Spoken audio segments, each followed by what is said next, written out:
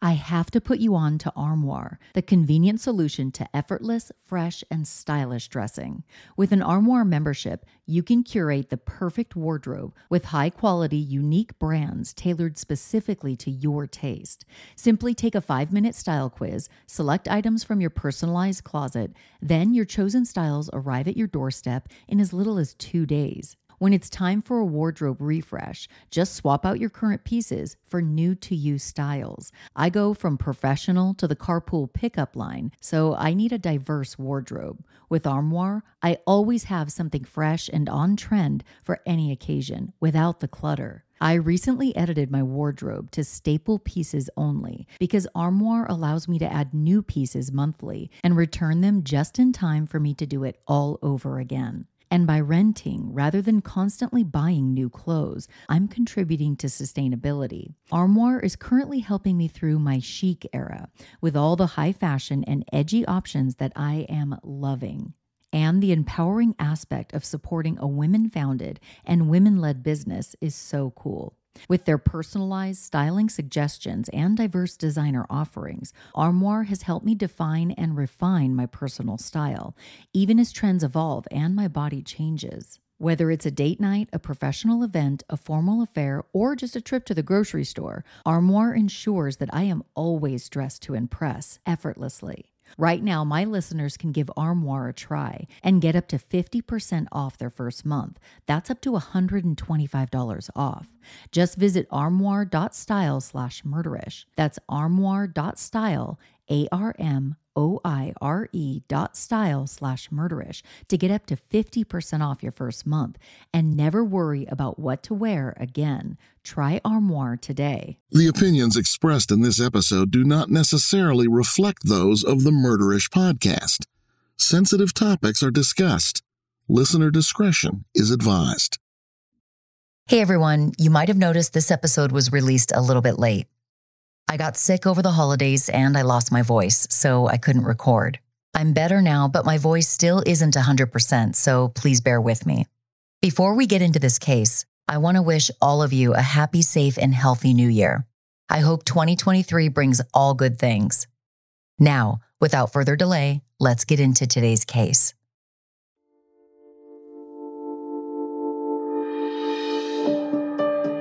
Some might say New Orleans native Jill Coit collected husbands as a hobby. Between 1961 and 1992, she was married 11 times to 9 different men. Some of these marriages were acts of bigamy. Jill married a handful of men while she was still legally wed to others. On the outside, it could appear that she was obsessed with companionship. But a deeper look at Jill's life reveals a twisted, manipulative side, not a woman intent on finding true love. Her tendency to swap out husbands like designer shoes would lead one man to his death. 52-year-old Gerry Boggs was a lifelong bachelor until he fell into Jill's trap. Although she was suspected of being involved in the death of a previous husband, it was Gerry's murder that led detectives straight to Jill's doorstep. Soon, they'd learn about the tangled web she spun as a serial bigamist turned murderess, and how she earned the ominous nickname Colorado's Black Widow. This is Jamie, and you're listening to Murderish. Join me as I walk you through the case involving victim Gerry Boggs.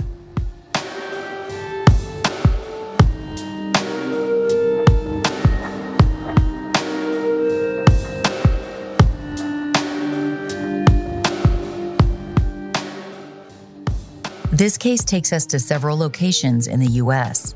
Jill Coit had husbands in Louisiana, Texas, California, Indiana, and Colorado. In a time before electronic marriage records were widely available, it was likely easier for Jill to get away with bigamy. 52-year-old Gerry Boggs lived in Steamboat Springs, Colorado. The Northwest Colorado resort town is about a 3-hour drive from Denver, making Steamboat Springs an appealing rural escape, filled with hiking trails, hot springs, scenic views, and plenty of ski resorts. The town's Chamber of Commerce predicts more than 500,000 tourists pass through each year, making tourism its predominant industry. Jill Coit would come to call Steamboat Springs her home after a string of failed marriages. Jill Coit was born Jill Lonita Billiot in Lafitte, Louisiana on June 11th. The year of her birth is debated, either 1943 or 1944, because she lied so frequently about her age. Jill would later say to the Record Searchlight, "I go anywhere from 35 to 50. Jill grew up in New Orleans and experienced a fairly normal childhood. While her father, Henry, worked as a steamboat captain, her mother, Juanita, stayed home to care for Jill and her younger brother, Mark. According to the Record Searchlight, the Billiot family is part American Indian and descends from the Homa tribe native to Louisiana. In the spring of 1961, during her sophomore year in high school, Jill left home. She moved in with her grandmother in North Manchester, Indiana, where she began dating 18-year-old apprentice bricklayer Larry Enan. The couple eloped in July of 1961, but were married for less than a year. After the divorce, Jill moved back to Louisiana to finish out high school.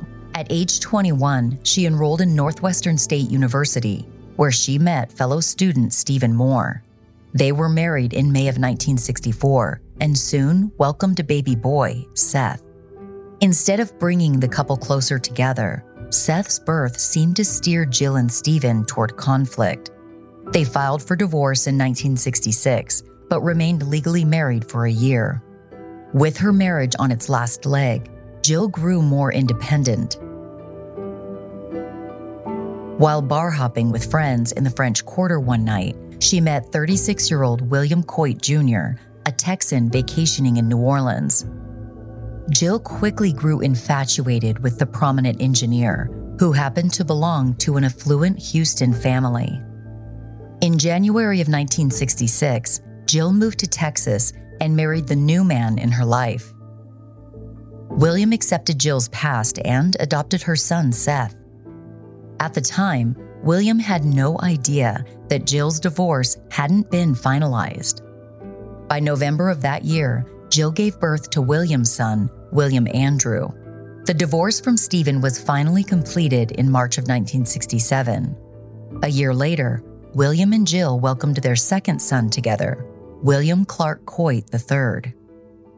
The Coits seemed like a happy family, and William's wealth meant that they lived very comfortably. They owned several properties, and Jill seemed to have the life that most only dream of. Despite her idyllic lifestyle with William, Jill had wandering eyes.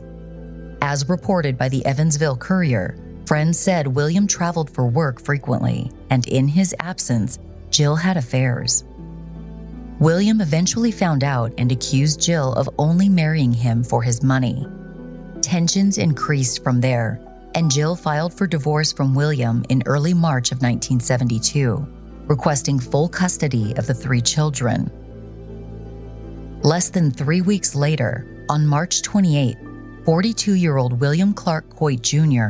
was found dead in a hallway of the family's Houston home.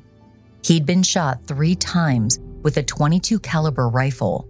Responding officers found no sign of forced entry, and Jill immediately fell under suspicion. It was obvious this was a murder involving someone William knew well enough to invite inside of his home.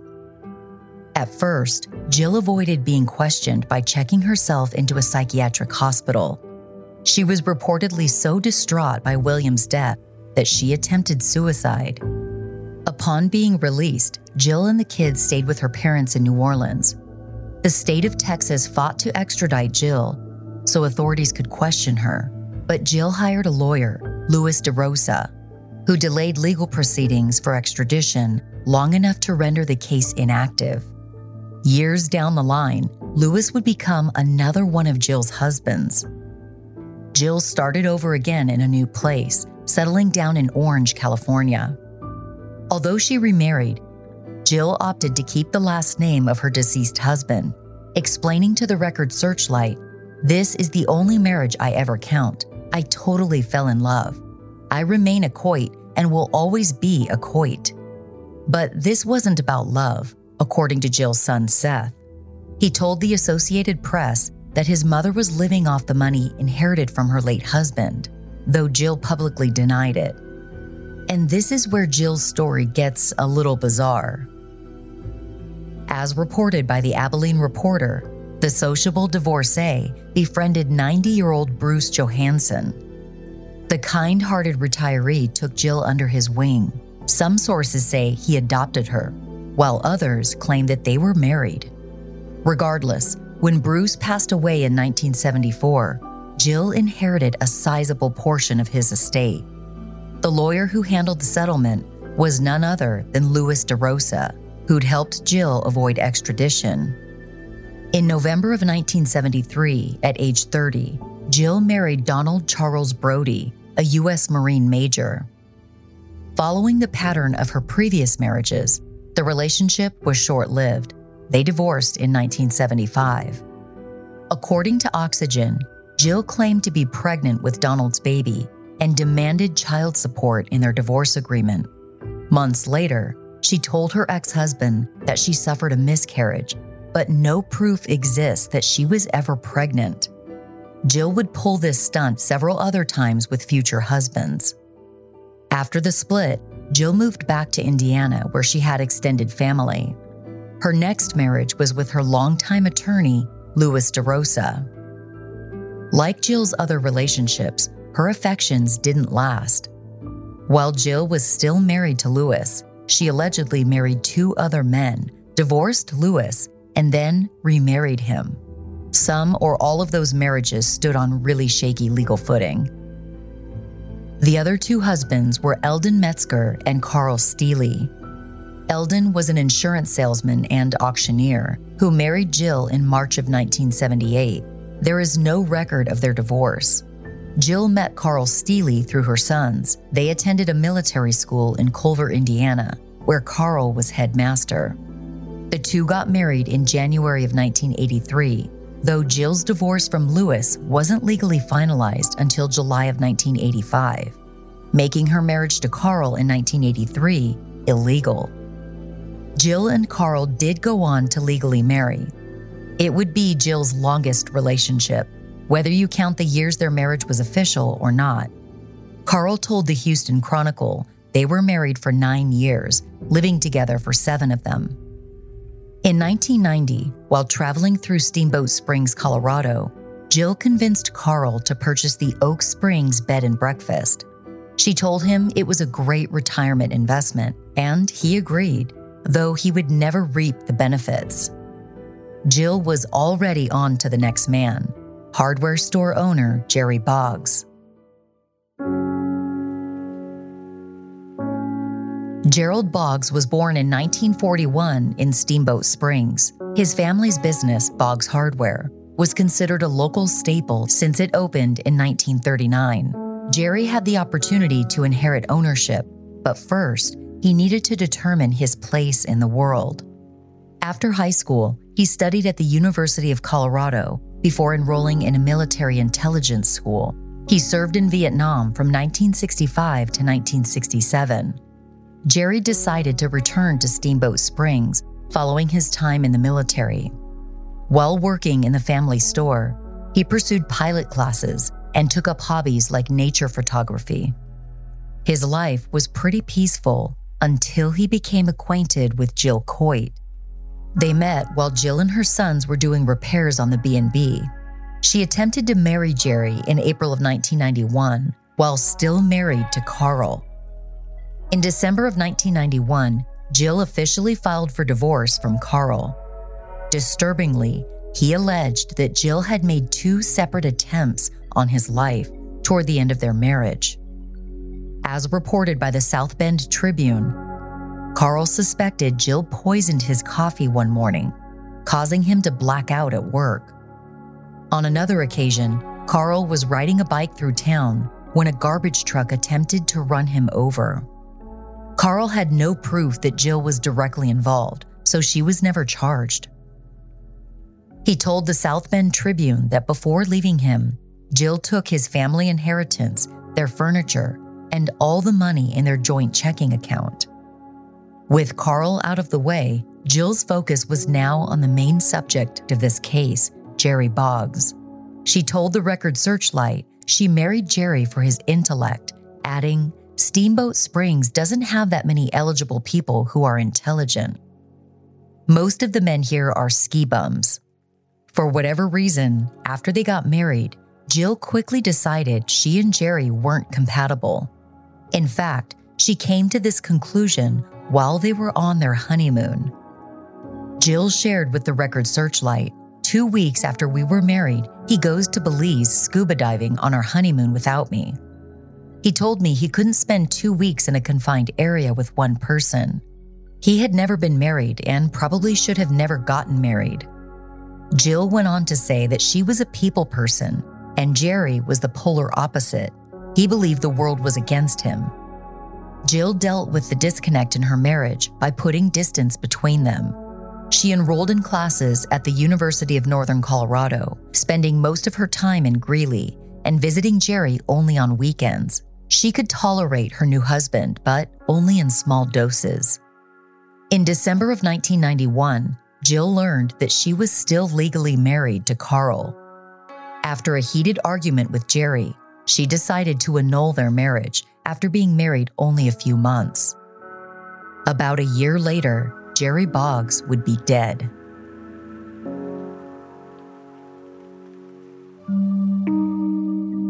After the annulment was granted, Jill sued Gerry to release a $100,000 lien on the deed of trust for the bed and breakfast. At that point, the business was worth $1 million. A few months later, Gerry filed a countersuit in which he accused Jill of fraud for falsely claiming to be pregnant with his child. As reported by the Chicago Tribune, in a deposition for the civil case, Gerry claimed he married Jill because he thought she was pregnant with his child. Testimony from Jill's friends and family confirmed that she'd been telling people their child would be born that winter. In actuality, Jill had undergone a partial hysterectomy when she was younger. That surgery, in combination with her age of 47, meant that she couldn't conceive. Gerry's countersuit definitely had merit, and Jill knew it. Around the time the annulment was granted, Jill met a new love interest. 48-year-old telephone repairman Michael Backus. They dated briefly, and though they were rumored to have tied the knot, there were no records proving it. Some sources say that Michael was married and his affair with Jill ended the marriage. In February of 1992, Jill entered her 10th and final marriage. Roy Carroll, a 68-year-old retired U.S. Navy officer, married Jill in Las Vegas. It was another short-lived entanglement, though according to legal records, they never filed for divorce. By December of that year, Michael Backus and Jill were living together in Greeley, Colorado. If Jill's story continued with more marriages, it's likely there would have been even more divorces. Her pattern was broken by having Michael in her life. It wasn't that she was finally ready to settle down and commit to someone. In Michael, she found someone who could be manipulated more than anyone before him.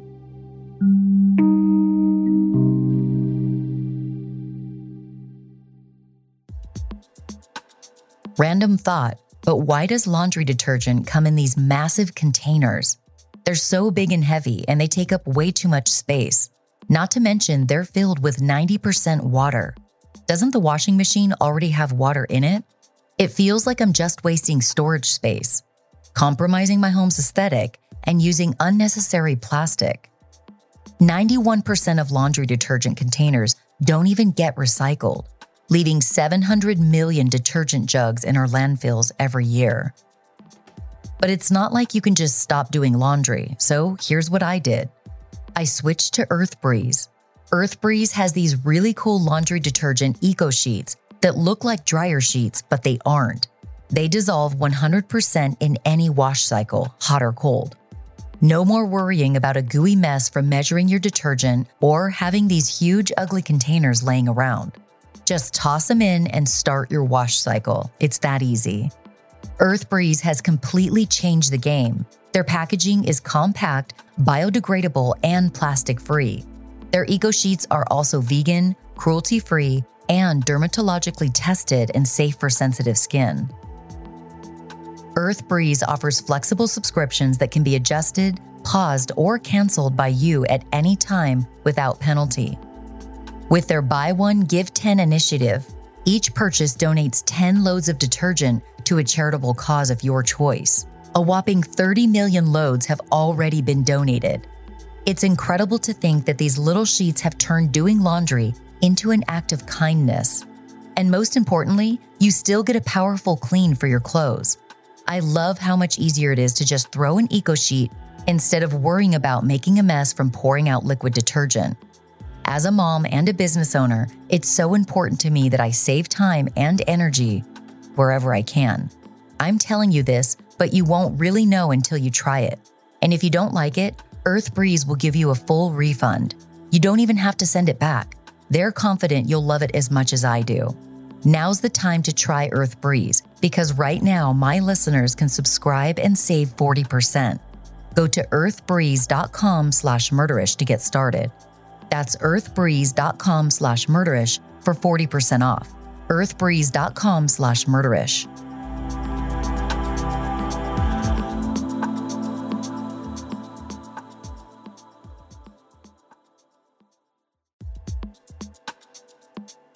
I know I'm not the only one who finds myself going down an internet rabbit hole searching for answers every time I experience symptoms and can't seem to pinpoint where they're coming from. It seems like when you have a headache paired with nasal congestion, you can simply have a common cold, or you could be developing some life-threatening disease. I almost always end up making myself feel worse because I find endless threads full of questionable advice from so-called experts on TikTok, who all seem to be giving contradictory information. So not only do I not feel good, but now I'm confused and worried too. There are better ways to get the answers you want and the care you deserve from trusted professionals, not random people on the internet. ZocDoc helps you find doctors and medical professionals that specialize in the care you need and deliver the type of experience you want. ZocDoc is the only free app that lets you find and book doctors who are patient-reviewed, take your insurance, are available when you need them, and treat almost every condition under the sun. When you're not feeling your best and just trying to hold it together, finding great care shouldn't take up all your energy. And that's where ZocDoc comes in. Using the free app that millions of users rely on, you can find the right doctor that meets your needs and fits your schedule. Book an appointment with a few taps in their app and start feeling better faster with ZocDoc. Go to ZocDoc.com/murderish and download the ZocDoc app for free. Then find and book a top-rated doctor today. Many are available within 24 hours. That's ZocDoc.com/murderish. ZocDoc.com/murderish.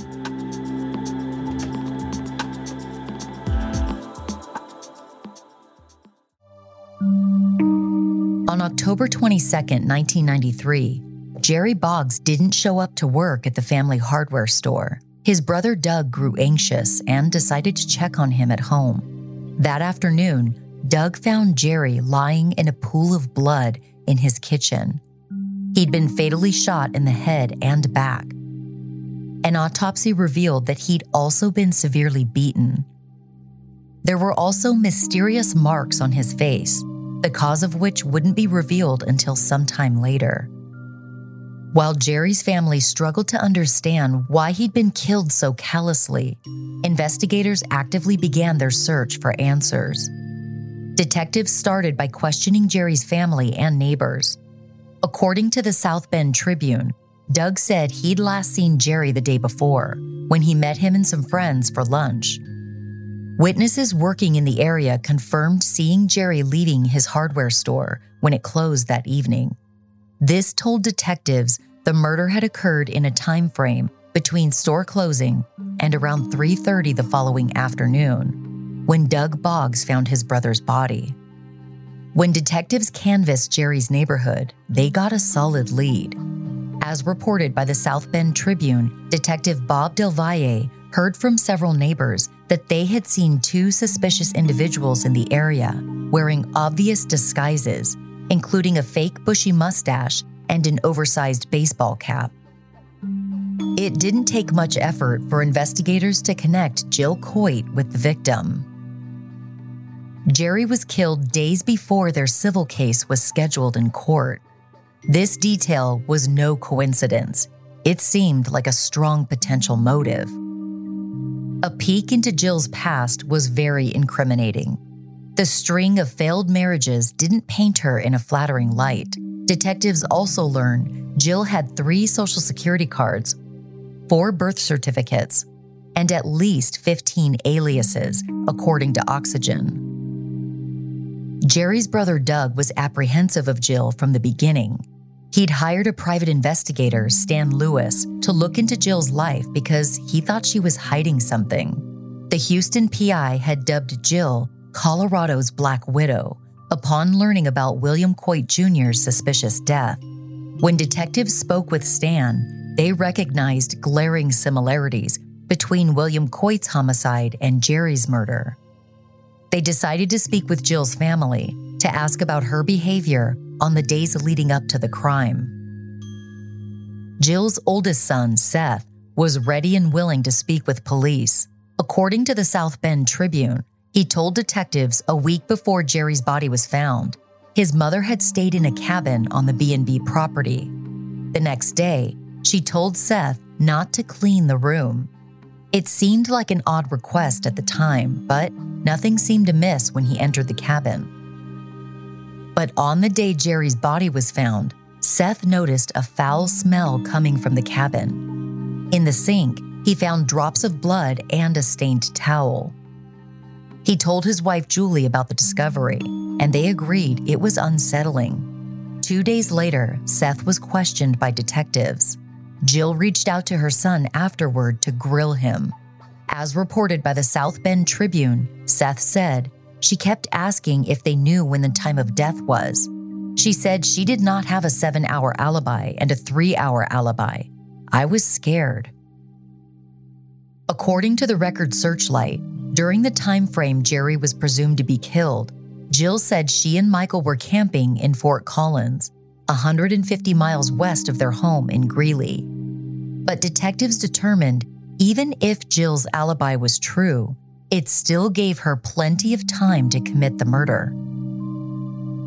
A warrant was obtained to search Jill's car, and what detectives found was interesting. According to Oxygen, detectives found an assortment of wigs, a map of Mexico, and a stun gun. Though the gun used to shoot the victim was never found, the discovery of a stun gun brought new revelations. When Gerry was found murdered, there had been odd marks on his face. Following a series of tests, investigators were able to conclude they were injuries from being shocked by a stun gun. With the knowledge that Michael Backus was part of Jill's alibi, the investigation pivoted toward him. His co-workers were interviewed to establish what kind of man he was. One person stood out, Troy Giffen. He told detectives that Michael had offered him $7,500 to kill Gerry Boggs, which is about $15,000 today. As reported by the Chicago Tribune, police alleged that Jill and Michael planned to flee to Mexico after the murder. Investigators theorized the pair only returned to Greeley because they ran out of money or wanted to grab their belongings. Both Jill and Michael were arrested on November 23, 1993. Jill's arrest warrant listed all 16 aliases she had used throughout her life. According to the Salt Lake Tribune, Jill and Michael were held on $5 million bond each, both facing charges of first-degree murder and conspiracy. When the news broke that Gerry was killed and his ex-wife was the lead suspect, Steamboat Springs residents were overcome with grief. The small pool of year-round residents meant everyone knew each other. One resident, Lupe Arroyo, had worked on a local political campaign with Gerry. She told the Steamboat pilot he just got along well with everybody, He talked to everybody. He listened to them. If you'd seen Boggs, you would have seen Steamboat. To her, Gerry represented the spirit of the town with his kind nature and easygoing personality. Everyone who knew Gerry wished he'd never met Jill Coit. Gerry's longtime friend, Thane Gilliland, told the Steamboat pilot what a loss this was to the community as a whole, saying he was a real person. There was no pretense about Gerry Boggs. What you saw was what you got. And that's kind of a unique trait you don't find much anymore. He was a bright, personable person. We're all a little poorer for him being gone. It might be difficult to understand how one woman could con and manipulate so many people, especially someone as intelligent as Gerry. One of Jill's ex-husbands, Carl Steele, explained to the Chicago Tribune, "If you were to meet her and talk to her, you'd think she's just the greatest person you'd ever met. Why would all these people marry her if she weren't that way?" Stan Lewis, the private investigator hired to look into Jill's past, offered his own strong opinion of her.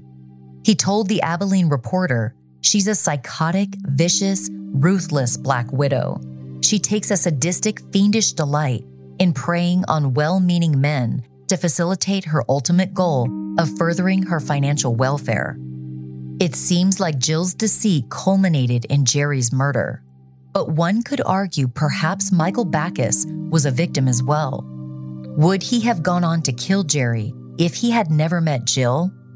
Had Jill's ability to manipulate others become so advanced she could convince someone to commit murder?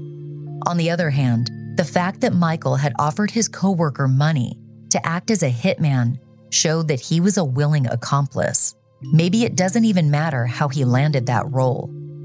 It wasn't just Michael who'd sought someone else to do the dirty work.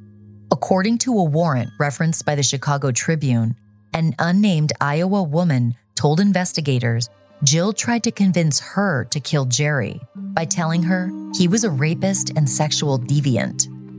Several other individuals came forward with similar allegations. The most condemning testimony would come from Jill's own flesh and blood. A preliminary hearing was delayed. At the last minute, Jill's oldest son Seth and his wife Julie agreed to provide testimony. In exchange, Seth would be granted immunity from prosecution. At a February 1994 hearing, Colorado Bureau of Investigation agent Susan Kitchen testified that Seth was asked for help in committing the crime. According to AP News, Kitchen said his mother asked him first if he would murder Gerry Boggs, then if he would help her murder Gerry Boggs. Agent Kitchen went on to explain that when Seth refused, Jill asked him for advice about the best way to enter Gerry's home. As quoted by AP News, Seth responded to his mother, "If you do anything stupid, wear gloves." If Seth hadn't made the immunity deal, this brief bit of advice, just 2 words, would have warranted accomplice charges. Jill also asked Seth if he would dump the body if she left it outside his home, but he refused. Seth's testimony would be among the most damaging to Jill's defense at trial. But there would be a singular focus on the murder of Gerry Boggs. While sharing the entirety of Jill's marriage record would have painted a broader picture of her character, it wasn't allowed. As reported by the Billings Gazette, at the hearing, District Judge Richard Duchette ruled that no testimony regarding Jill's previous marriages would be admissible at trial. A change of venue motion made by Jill's defense team was also granted due to the media frenzy surrounding the case and how well-known Gerry was in the Steamboat community. This shift delayed the trial for an entire year.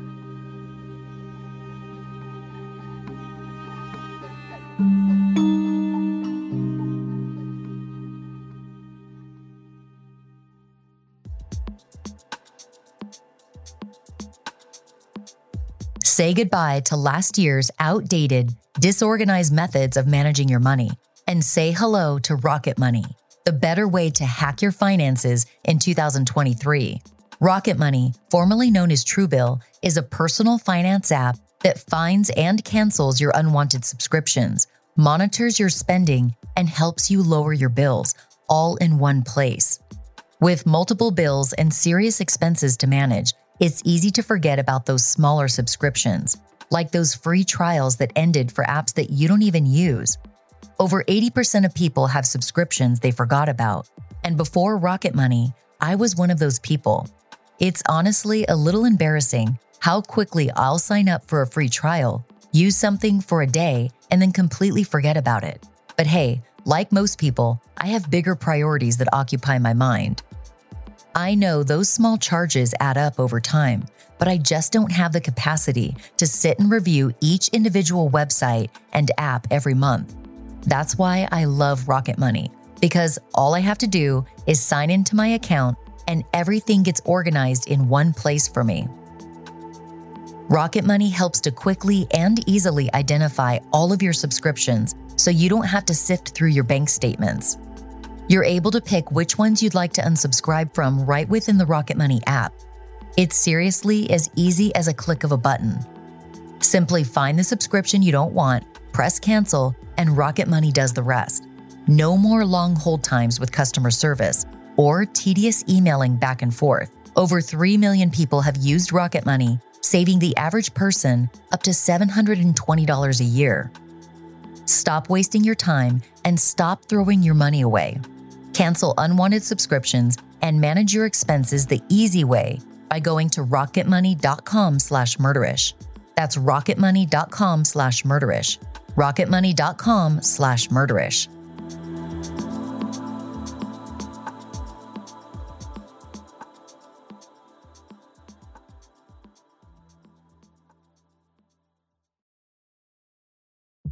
The 6-week murder trial finally began on February 17, 1995, in Grand County District Court. In opening statements, District Attorney Paul McLymans stated Jill Coit manipulated the victim to get what she wanted, as she'd done so many times before.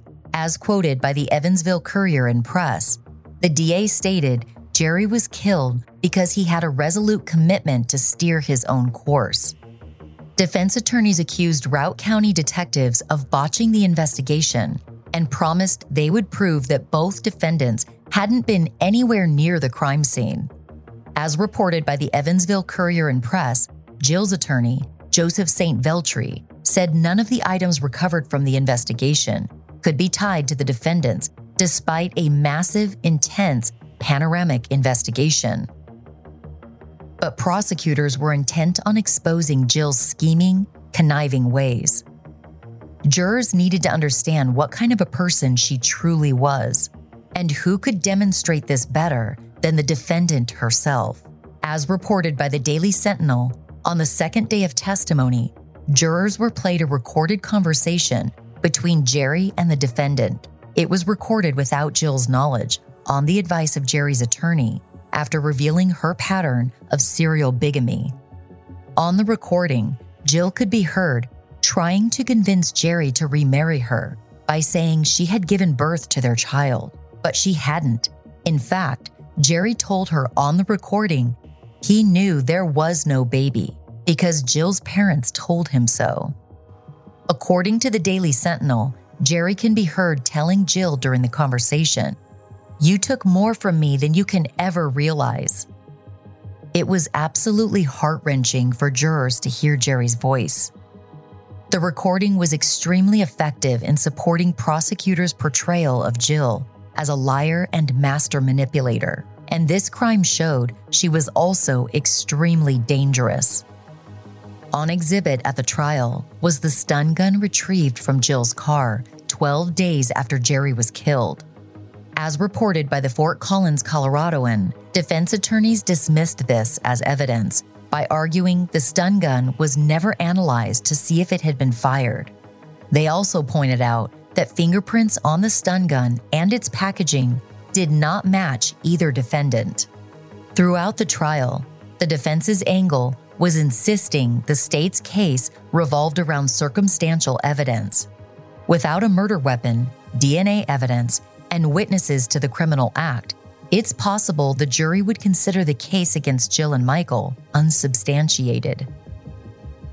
But then, the prosecution's star witness took the stand, Seth Coit, co-owner of the bed and breakfast and Jill's first child. He testified that on October 21, 1993, between 3:30 and 4 p.m., he received a call from his mother. According to the Evansville Courier and Press, she said on the phone, "Hey baby, it's done and it's messy." Seth replied, "Don't talk to me," and hung up the phone. The next afternoon, Gerry's body was found. Seth also told the jury about what he'd found in the cabin that day, including the bloody towels by the sink. Jury members were informed of Seth's immunity deal, but his testimony still held a lot of weight. Statements made to police by other family members and Jill's friends were read in the courtroom. She had made the mistake of telling multiple people about her desire to do away with Gerry, going as far back as a year before the homicide. Another important witness was the coworker Michael Backus had attempted to hire as a hitman, Troy Giffen. As reported by the LA Times, Troy said he followed up about the offer after the murder happened, and Michael responded, "I was hoping you would forget that," and added, "This is the only thing that could hang me." In closing arguments, defense attorneys wrote off both Troy and Seth's testimonies as hearsay. They contended both defendants couldn't be considered guilty beyond a reasonable doubt without physical evidence linking them directly to the crime scene. Prosecutors hoped to drive their point home about Jill's character in their closing argument. As quoted by the South Bend Tribune, Carrie St. James stated, "Her entire life has been one of criminal acts, cons, scams, insurance frauds, and various manipulations of others. This defendant prided herself on manipulation and scams, and she often got away with it." The question lingered, would Jill get away with it yet again? Or would the jury panel hold her and her accomplice accountable for the lives destroyed by Gerry Boggs' murder? On March 17, 1995, Jill Coit and Michael Backus were both found guilty of first-degree murder and conspiracy to commit murder. In speaking with the Fort Collins Coloradoan, Gerry's older brother Doug said about Jill, "She picked the wrong town, she picked the wrong man, and she picked the wrong family." Their father, Harold, said of the outcome to the Fort Collins Coloradoan, "We won't have Gerry back, but at least justice was served." In a May 25th sentencing hearing, both Jill and Michael were sentenced to life in prison without parole, and an additional consecutive 48-year sentence for the conspiracy charge.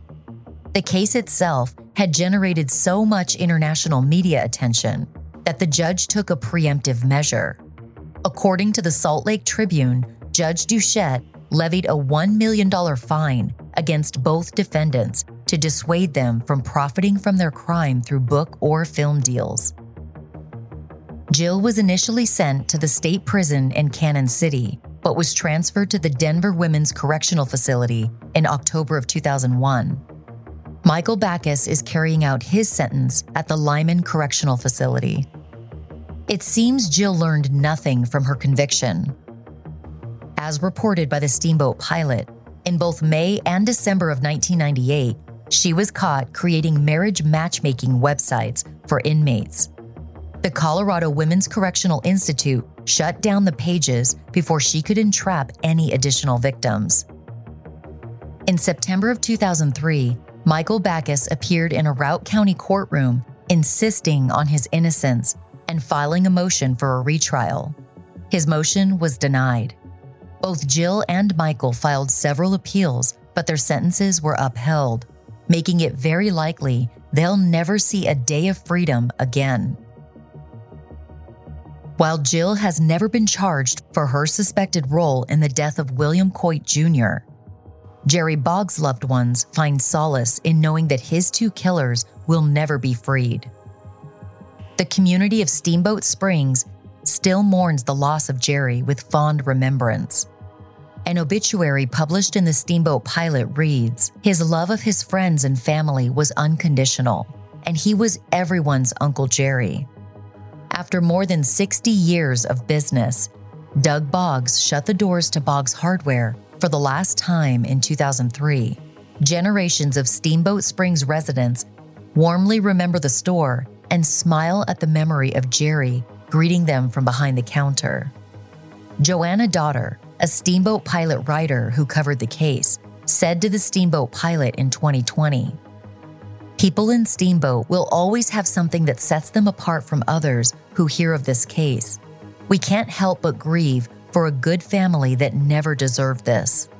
With the murder of Gerry Boggs, all of us lost another piece of this community's innocence."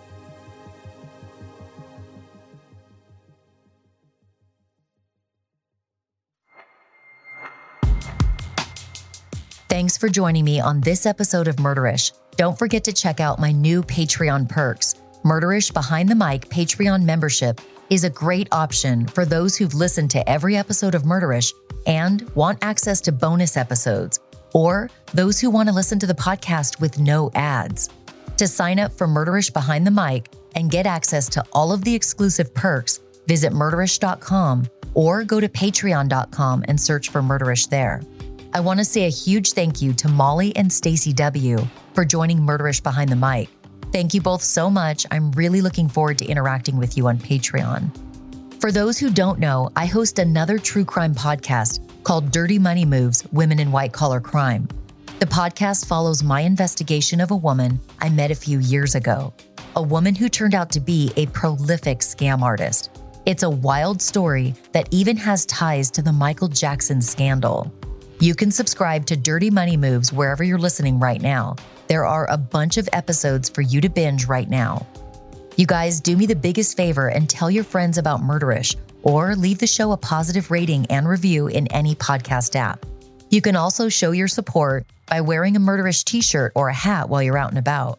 And trust me, it's a great conversation starter. Go to murderish.com to buy t-shirts, bags, coffee mugs, and so much more. If you want to get to know me a little better and stay up to date with all things going on with the podcast, make sure to follow Murderish on Instagram and TikTok at Murderish Podcast. Murderish sound design and audio editing is done by Pod Machine, with oversight by Emily Crane of Cloud 10 Media. This episode was researched and written by Allison Schwartz. Visit murderish.com for a list of sources used for this episode. Before we close out this episode, I want to make you all aware of a missing persons case. 3-year-old Ariana Fitz has been missing since April 5th of 2016. According to the FBI database, the 2-foot African-American toddler with black hair and brown eyes was last seen in Oakland, California, in January or February of 2016. Ariana's mother, Nicole Fitz, was found murdered and buried in a public park in San Francisco.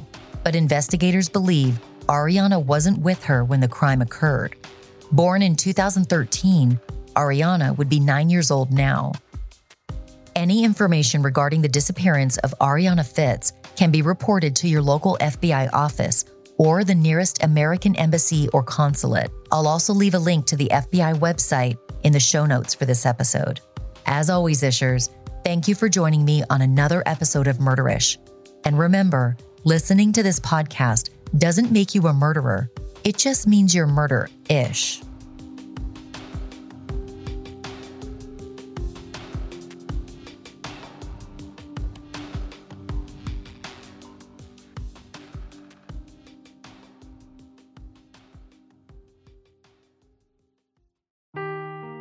Seeking the truth never gets old. Introducing June's Journey, the free-to-play mobile game that will immerse you in a thrilling murder mystery. Join June Parker as she uncovers hidden objects and clues to solve her sister's death in a beautifully illustrated world set in the Roaring '20s. With new chapters added every week, the excitement never ends. Download June's Journey now on your Android or iOS device, or play on PC through Facebook Games.